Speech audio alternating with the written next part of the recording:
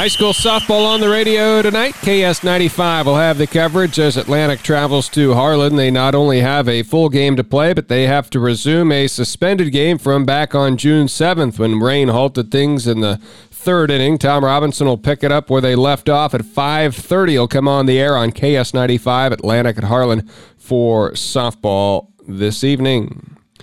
Elsewhere on the calendar for today, the softball tournament in the Corner Conference and the baseball tournament for the Corner Conference gets started. It'll be first-round games at 5 p.m. in baseball with East Mills against Griswold and Sidney against Essex.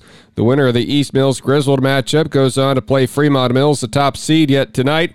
And the winner of the Sydney-Essex matchup goes on to play Stanton, the number 2 seed tonight. And then the championship in baseball will be held at 8 p.m. Friday in Essex.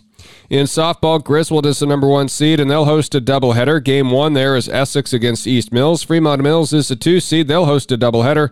First game in Tabor is Sidney opposing Stanton, starting at 5:30 for softball in the Corner Conference tournament. In high school baseball last night, Lane Speaker hit not 1 but 2 home runs as Cam beat Boyer Valley 13-2. Speaker now with 7 homers on the season. Most have come in the last couple of weeks. Ethan Folman and Brody Paulson each had 2 hits in the Cougar victory. Seth Hensley hit a double. They're 17-2 on the season. Cade Tickner, 4 innings pitched, allowed 4 hits, 3 walks, 1 earned run, and struck out 8. Chase Speaker pitched a 1-2-3 fifth inning in the Cam win. Exira EHK 15-3 over Glidden Ralston, avenging a prior loss and picking up the Spartans' 6th win of the year. 7 runs in the second inning got them out to a big early advantage. They'd tack on 4 more in the third and scored 4 again in the fourth. Let's go to softball from last night where ACGC beat Southwest Valley 12-5 in the game we had on KSOM. Jenna Rowley, led the way at the plate, going 4 for 4 for the Chargers. We had faster pitchers in our games earlier, and so the slower pitching just really helped. Finally, just everything clicked together, and we're starting to work as a team instead of as individuals. Reagan Carney had a big game as well with a single, a double, and 2 runs scored. Others with multi-hit games included Hayden Kaufman along with Mercedes Richter and Sophie Dorsey. 15 hits in the victory for ACGC. Coach Eric Van Meter on their approach. Pitch selection. The last 5 days we've really been working on our zone and just trying to pick a better pitch, shrink our zone at 2-0. We did a really good job of that at the start, and then as they scored a few runs, the girls started to press a little bit at the plate, and we started to, the hits kind of slowed down that, and I think a little bit of that was our pitch selection. Nottoway Valley softball team was in action last night. They fell to Orietta-Maxburg 3-1 as it was Maddox DeVault with a double. Lindsay Davis had a triple and an RBI. Georgia Holiday had a single, and Holiday struck out 6 batters, walked none, giving up 7 hits in that contest. Harlan fell 7-4 against Abraham Lincoln. Ella Plagman, Reagan Kramer, Taya Froelich, and Tiana Kasperbauer all with 1 hit apiece. Jenna Gessert pitched the contest 6 innings, allowed 6 hits, 3 walks, and struck out 7.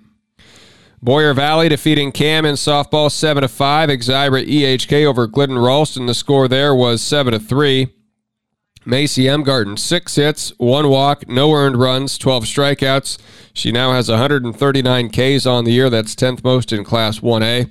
At the plate for the Spartans, Elisa Partridge, Molly Rasmussen, and Quinn Grubbs all hit doubles. Partridge, Mackenzie Briley, and Molly Rasmussen had 2 hits apiece. Spartans improving to 19-2 on the season. They're unbeaten in the Rolling Valley Conference. Their only losses this year have been to Lewis Central and Creston. More scores from last night's action in high school softball and baseball can be found on our website at westerniowatoday.com. Postseason assignments are out for 1A and 2A baseball. Let's take a look. ACGC is the number 2 seed in the Class 2A District 4 bracket. They'll have a first-round bye and open up at home on July 5th. That's a week from Tuesday against either West Central Valley or Woodward Granger. Van Meter is the top seed in that bracket. In Class 2A in District 14, Nottoway Valley OM will oppose Central Decatur in Greenfield on Saturday, July 2nd in a 7 o'clock game. Winner moves on to a district semifinal at Des Moines Christian against Interstate 35 the following Tuesday. In Class 1A, Riverside is in District 2, and they'll be at Woodbine for a doubleheader, being in Game 1 of a double dip at Woodbine on Saturday, July 2nd. Bulldogs open up the postseason against Fremont Mills. Also in Class 1A in District 14, Cam is the top seed, and will take on Bedford in Round 1. That's Saturday, July 2nd, and a 7 o'clock start time. And the rest of the immediate coverage area teams all fall in District 15 of Class 1A, including a doubleheader we plan to bring you on KSOM from Coon Rapids Bayard. Audubon against Stanton in Game 1, and AHSTW against Coon Rapids Bayard in Game 2. The other site to host a doubleheader on that first night out is Tri-Center, where the Tigers of Griswold will be taking on the Tri-Center Trojans, and Exira EHK will oppose Logan Magnolia. Again, more softball scores and baseball scores posted on our website at westerniowatoday.com, including a recap of ACGC's 12-5 softball win over Southwest Valley last night. Video interviews with Coach Eric Van Meter, as well as center fielder Jenna Rowley, posted again, westerniowatoday.com.